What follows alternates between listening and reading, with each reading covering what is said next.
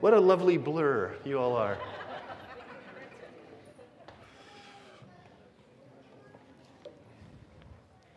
Exodus chapter 17. It's a little bit echoey. Exodus 17.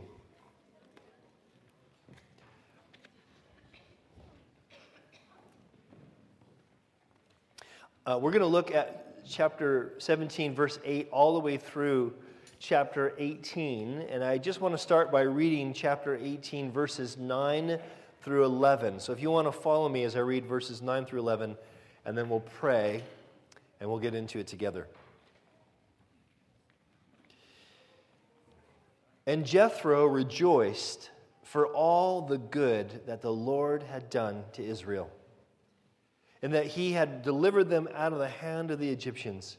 Jethro said, "Blessed be the Lord, who has delivered you out of the hand of the Egyptians and out of the hand of Pharaoh, and has delivered the people from under the hand of the Egyptians. Now I know that the Lord is greater than all gods, because in this affair they dealt arrogantly with the people." Father, I pray that we would finish this day, this time together, being able to say with Jethro, "Now I know. I know that, God, you are who you've revealed yourself to be in your word." And we thank you, Lord, that everything that you say, you do. And we ask, Lord, that as we get into this together, this short time of being in your word together, that your Holy Spirit would be our teacher, that we'd understand the truth that's in the text, and Lord, your Spirit would lead us in how we ought to respond to this. We don't want to be those who just hear your word. We want to be those that do it, because we believe, God, that you love us, and anything you call us to is good. So we pray you just bless this time together, and we pray it in Jesus' name, and everyone who agrees says, Amen. Right on cue. Well done. I'm going to read another 3 verses. This is from Genesis, the first book of the Bible. Genesis chapter 12. I'm going to read from the New King James Version. It's on the screen. This is God promising Abram. This is when God calls Abram, before he has any descendants, before he and his wife Sarai, that's what they were named at first, have been able to have children. He makes this promise. Listen. Now the Lord said to Abram, "Get out of your country, from your family, and from your father's house to a land that I will show you. And I will make you a great nation, and I will bless you, and I will make your name great, and you shall be a blessing. I will bless those who bless you, and I will curse him who curses you. And in you all the families of the earth shall be blessed." Now this promise that God made to Abram is seeing its fruition in what God's doing with this people, Israel. Israel are these descendants of Abram.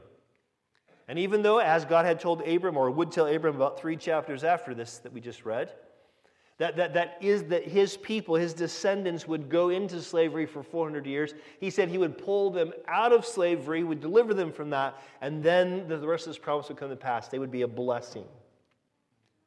And so we're in a situation here where we're in a very kind of a hinged place in the book of Exodus. We've seen God has already brought the Israelites out of bondage, out of slavery. They're coming out of that. But they haven't quite got to Sinai, where God's going to give them his law. God's going to reveal himself to them through his law. He's going to reveal the covenant he wants to make with them through his law. But the truth is, when we look at these different covenants that are in the Scripture, in fact, what we just read in Genesis 12, that's what we call the Abrahamic covenant, that these covenants don't replace each other. They build on each other. And so what we see in these 2 chapters, in fact, it's so obviously topical because some of the stuff that's written in these 2 chapters, or this section that we're going to look at today, some of it seems like it should be after the law. There's debate whether or not it should be. But topically, it fits before they get to Sinai. Because here's the reality. Moses wants the readers to know, Moses wants us to know, the Holy Spirit wants us to know, that God keeps his word. And so what they're going to see here, what they're experiencing in the last part of chapter 17 and all of chapter 18, is they're seeing the Abrahamic covenant fulfilled in their eyes, before their eyes. They're seeing that those who curse God's people are cursed. Those who bless God's people are blessed. And as God's people walk in wisdom, walk in what God's called them to, they become a blessing to the whole world. So let's look at these promises and see how they come out of these verses. So chapter 8, verse 16, here's what we read. Then Amalek came and fought with Israel at Rephidim. Starts with a conflict. The Amalekites. Now this is a tribe, a kind of a semi-nomadic tribe that decides we don't like these millions of people passing through lands, and so we're going to come after them. And I'm going to give you a sort of a spoiler alert. The Israelite wins, because look at verse 14. Drop down to verse 14. The Lord says to Moses, "Write this as a memorial in the book and recite it in the ears of Joshua." We'll say why in a minute. "That I will utterly blot out the memory of Amalek from under heaven." And Moses built an altar and named it, "The Lord is my banner," saying, "A hand upon the throne of the Lord, and the Lord will have war with Amalek from generation to generation." Now, the reason I wanted to start with this, it's important that we see that this conflict is not just a tribal conflict. This is actually the Amalekites attacking the most vulnerable of Israel. We know that because this is how Moses recants the story in Deuteronomy chapter 25. Listen. He writes, "Remember what the Amalekites did to you along the way when you came out of Egypt. When you were weary and worn out, they met you on your journey and attacked all who were lagging behind." Who lags behind?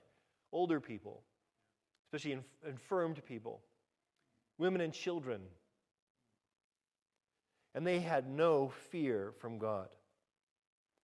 Now, what's going on here is God is kind of cursed the Amalekites because they were willing to attack the most vulnerable. And God is acting as if, listen, you attack the most vulnerable, you attack me. That's good news for us who feel vulnerable. That God cares for us. He wants to protect us. In fact, the ESV version, the version we're teaching from, I don't think says it as clear as the NIV. Listen to verse 16 in the NIV. It says, he said, "Because hands were lifted up against the throne of the Lord will be at war against the Amalekites from generation to generation." In other words, God says, you attack my people. You persecute my people, and you're arrogantly putting your hand on my throne. I'm not going to put up with that. Now, this is really important for Jesus followers to think about. Because the Bible says, Jesus says he sends us out as sheep among wolves. That's a picture of being vulnerable. Jesus doesn't send us out as warriors to conquer the earth. I wish that was the case. He says, no, I want you to go out in weakness. I want you to be sheep among wolves. I want you to be vulnerable. And I don't want you to fear, because I'm going to use whatever happens to you for my glory and your good. And in that vulnerability, I'm saying something about my character. And know this, no one gets away with picking on God's people. No one does. This is what we're seeing a fulfillment of, "I will curse him who curses you."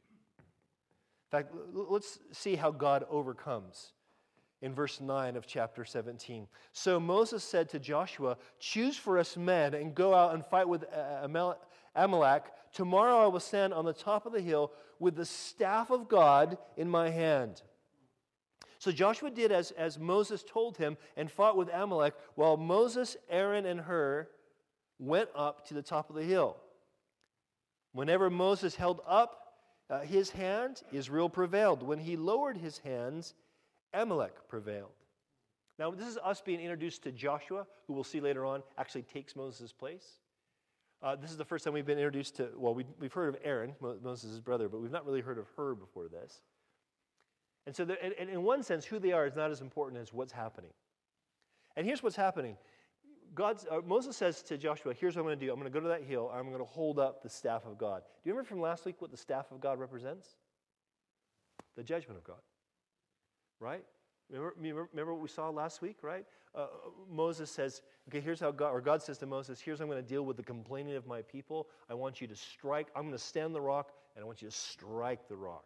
Take the rod of judgment and strike the rock. It was this picture of Christ. Now he says, take that rod of judgment, and I want you to hold it up.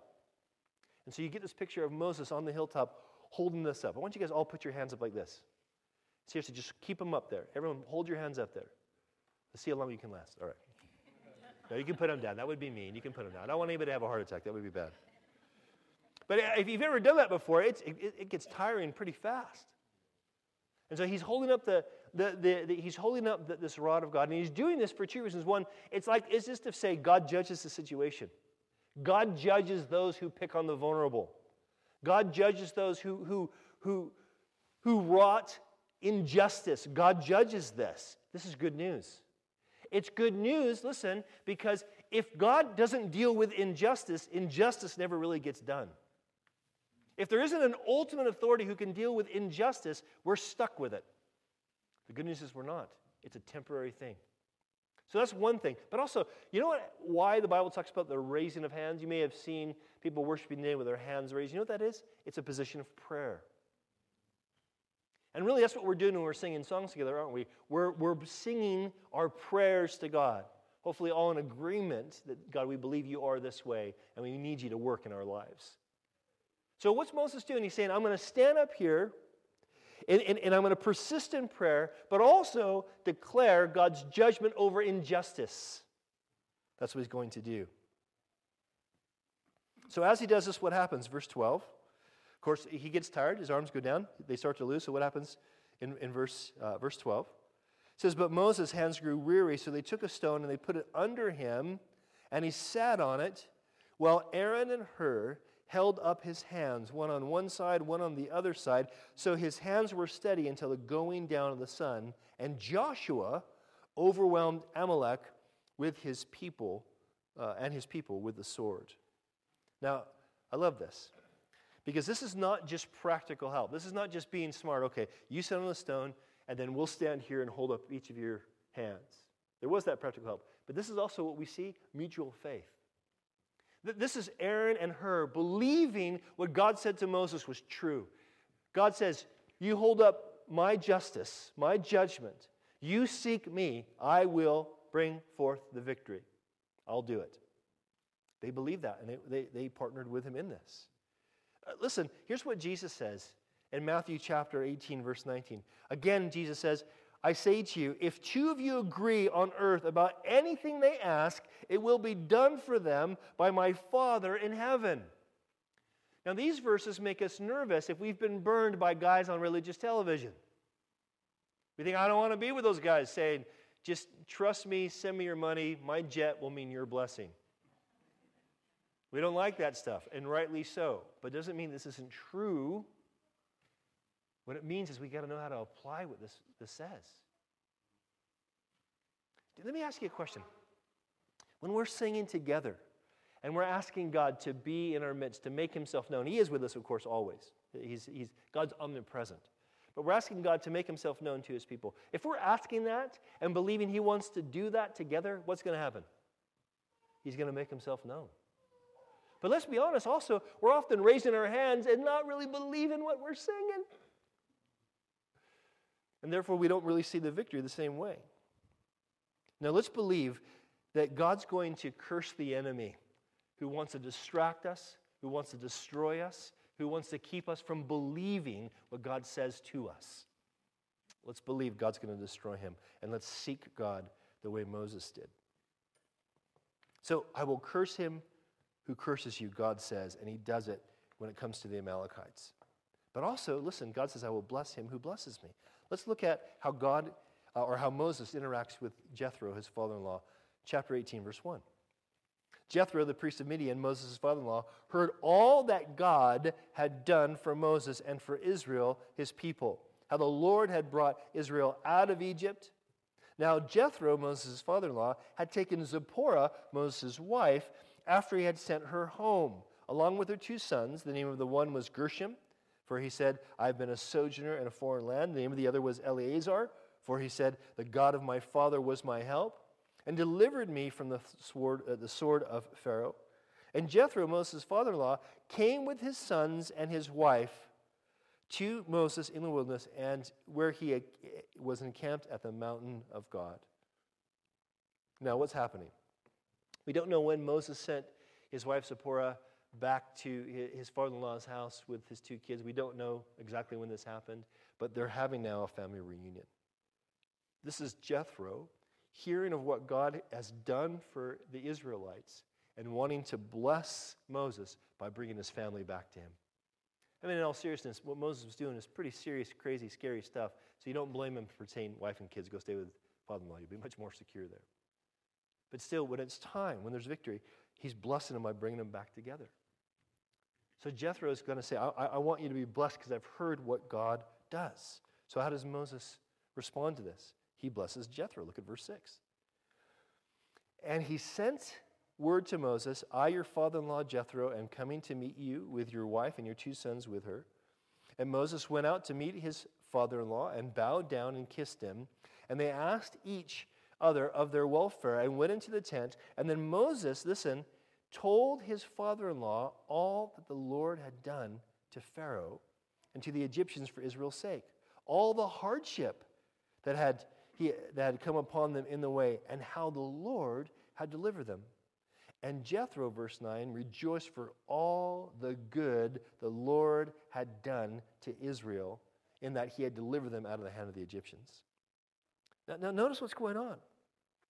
How is Moses blessing Jethro? He's telling Jethro, this is what God did.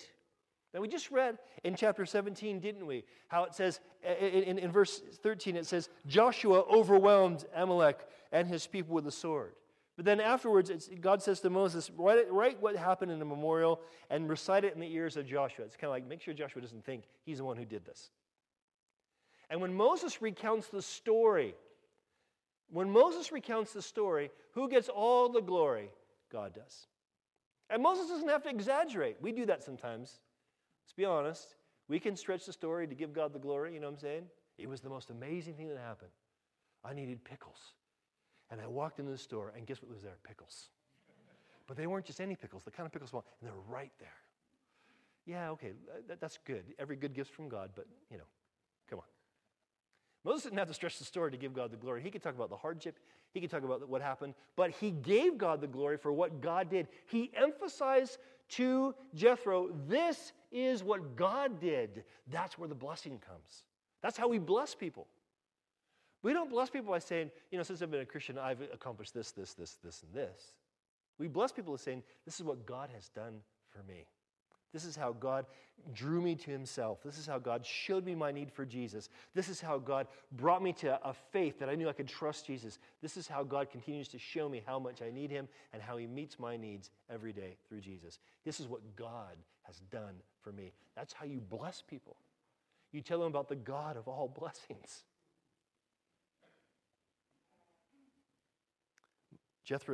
Moses is blessing Jethro by declaring this good work. Verse 10.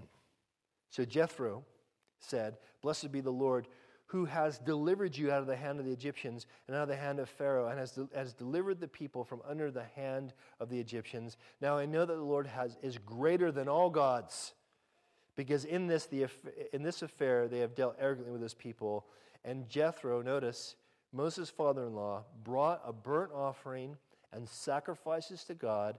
And Aaron came with all the elders of Israel to eat bread with Moses' father-in-law before God. What's happening? What's happening here is God is blessing. God's people are actually blessing one another in God's presence. Now, I want you to see this for what it is. Because God has made a promise to Abram. Abram, I'm going to bless those who bless you. God did a radical work to deliver Israelite, Abraham's descendants, from Egypt. God is bringing them to the mountain of God. He's bringing them to Sinai, where they're going to hear the law of God. That's going to kind of set them apart from every other nation. They're going to get this, right? He's promised this. Jethro hears it and says, man, I want to bless you because I can see God's blessing you. And Moses says, no, I want to bless you by telling you how great God is, not how great we are. And then what do they end up doing? Let's bless each other. Let's bless one another. Let's kill the fatted calf. Let's eat together. Let's celebrate together the goodness of our God in His presence. Man, does that sound like something you want? Something I want. Where we can be those who bless one another. Why? Because we've been blessed. Why have we been blessed? Because God does what He says.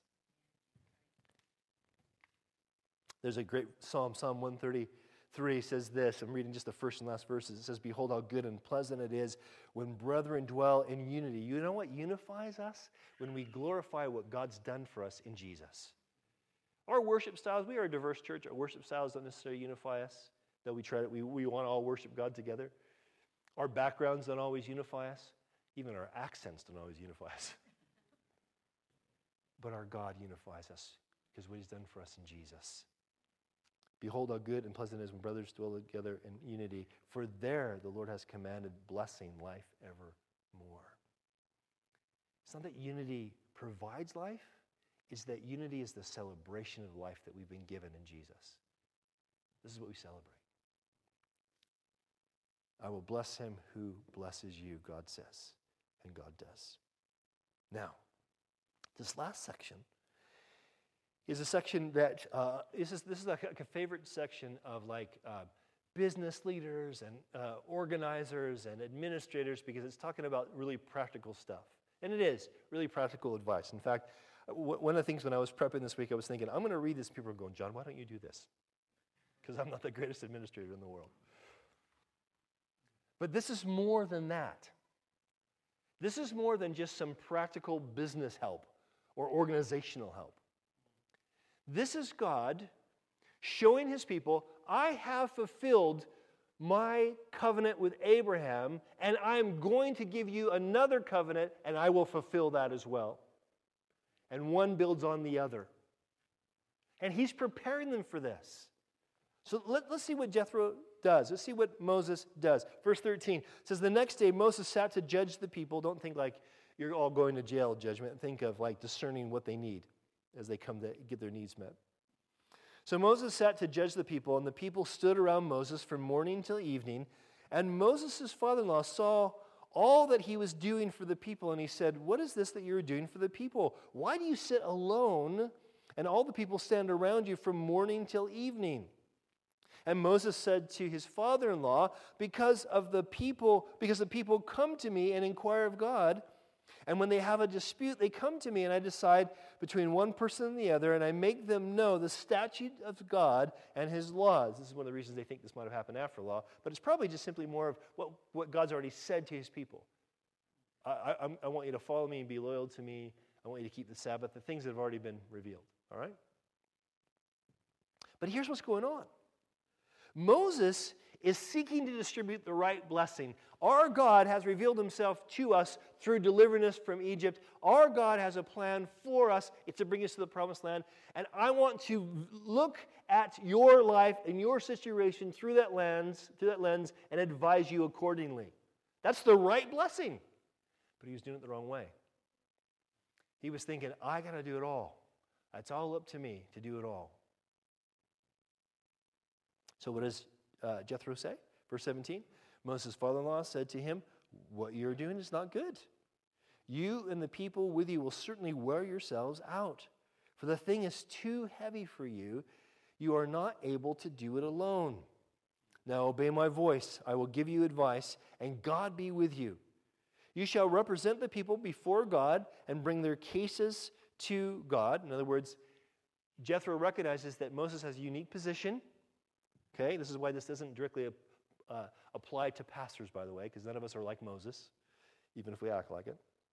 "And you shall warn them about the statutes and the laws, and make them know the way in which they must walk and they must do. Moreover," notice, "look for able men from all the people, men who fear God, who are trustworthy and hate a bribe, and place such men over the people as chiefs of thousands and hundreds and fifties and of tens. And let them judge between the peoples at all times. Every matter they shall bring to you, but any great matter they shall bring to you, but any small matter that they shall decide themselves. So it will be easier for you, and they will bear the burden with you. If you do this, God will direct you, and you will be able to endure. And all this people, listen, also will go to their place in peace. Any students want to tell me what that word for peace is in the Hebrew? Say it. Shalom. Shalom is more than just a nice way to say hello. It does literally mean peace to you, but when the Bible uses the word shalom, especially in the Old Testament, it's the idea of this is how things ought to be. Things as they're intended to be. Now, I want you to get something, okay? What's happening here is quite practical. Jethro is saying to his son-in-law Moses, Moses, this is not going to work. There's no way you're going to meet the needs of these hundreds of thousands, if not millions of people. You can't do it. It's going to be too much for you. So what you need to do is you need to distribute the blessings through the blessed. Who are the blessed ones? How do you know if you're blessed by God? Well, he gives a description. You're able, and the word there isn't so much of like your skill set as it is about your character. You're able. You're willing to have your character change. You fear God.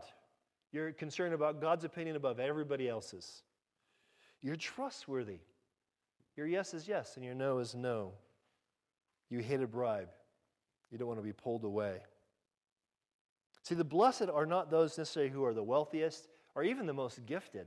The blessed are those who say, God, we want to follow after you. Because when we want to follow after you, then we can declare with not just integrity, but with power, our God is the God of blessing. He's blessed us. He's changing us. He's provided for us. He's the one you want to listen to. He's the one you want to follow.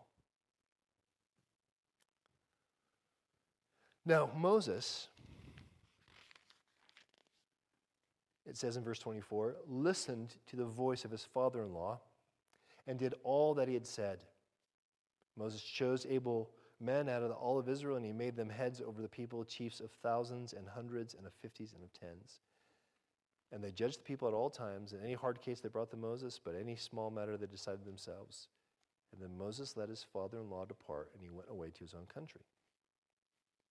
Moses was wise enough to be humble, and humble enough to recognize wisdom. He knew he was wearing himself out, and he thought, I got to give this stuff away. Now, I'm not saying there's no application to us as Servant Church. I'm sure there is.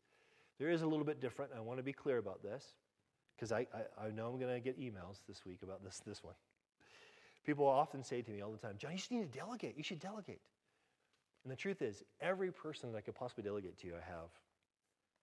And we're running out of people to delegate to. Because here's the difference. Moses, when he said do something, people jumped and did it. I'm not Moses. I don't expect you just to do whatever I tell you to do. You got to be led by the Holy Spirit. You got to know what God's calling you to do. So I can't demand that you take over responsibility. I can't. And I'm not looking for pity in this. I'm not trying to make excuses. I'm just saying it's not as simple to say, well, if you just delegated, everything will be fine. Worked for Moses, it'll work for you. It doesn't work that way. We're all in process, all right? So just in case you get an email saying, John, you should do this, you practice what you preach, blah, blah, blah. I get it. It ain't so simple. But I don't even think this is the main point. The main point is not about how great Jethro was as an organizer, as a manager of people. The point is, this is preparing God's people, Israel, for what they're about to do. Because what we're going to see next week is God has a purpose in giving them the Ten Commandments and giving them the law. They are meant to be his specific, distinct people who then, guess what, represent him before the whole world. They're meant, listen, to be those who take the blessing that God's given them, the blessing of choosing them though they didn't deserve it, the blessing of saving them though they grumbled and complained, the blessing of fulfilling for them the promises that he's given to them. He's given those blessings. They're meant to take that truth of who God is and say, here's how you're blessed. Know the blessed God. That's what we're going to see when we look into the law. So what's he preparing them for? To do just that. Listen to this. How many of you guys know the story, the Bible story, if you went to Sunday school as a kid or if you've been around church at all, the story of when Jesus feeds the 5,000? How many of you guys know that story? Most of you, okay? Great. Listen to this. This is an excerpt from Mark's version of feeding the 5,000. This is after Jesus, the disciples say, send him away, Lord. He goes, no, you give him something to eat. And they said, well, we don't have anything but 5 loaves and 2 fishes. And so Jesus says, okay, bring him here. And here's what he does. Listen. Then Jesus commanded all of them to sit down in groups on the green grass, and they sat down in groups by hundreds and fifties. Sound familiar? And they took 5 loaves and 2 fish. Jesus looked up to heaven. He said a what? Blessing, and broke the loaves and gave them to the disciples to set before the people. And he divided the 2 fish among them all, and they all ate and were satisfied. And he took up 12 baskets of broken pieces and the fish. How many disciples? 12. How many baskets? 12. Mark's gospel, Matthew's gospels, Luke's gospel all has a feeding of 5,000, and they all are meant to draw people's attention back to this in Exodus. When there was a need for distribution, when there was a need for blessing to go out, the blessing had to come from God, had to be multiplied, and then they were all to be involved and giving that blessing out. And guess what happens? They gave out and they got back. Because God's not interested in glorifying us. He's interested in glorifying himself, because people don't need us. They need him.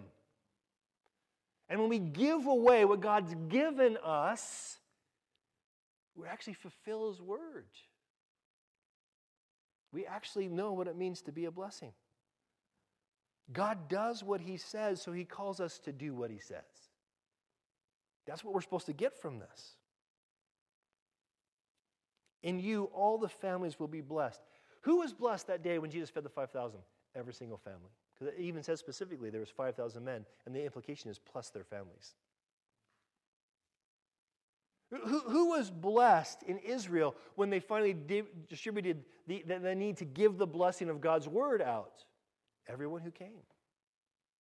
Who is blessed when we receive what God has for us on a Sunday and say, Lord, show me who to give this away to? Whoever you give it away to is blessed, even if they don't like it.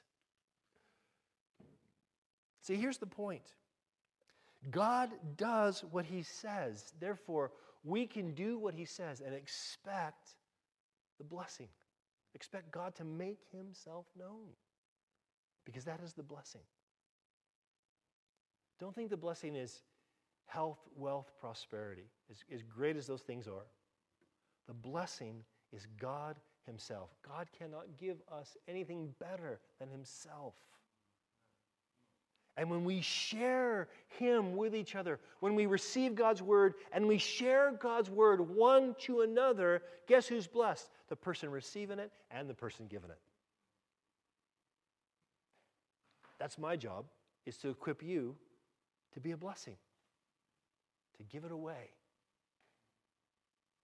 I want you to keep this in mind as we get ready to go into the law in Exodus.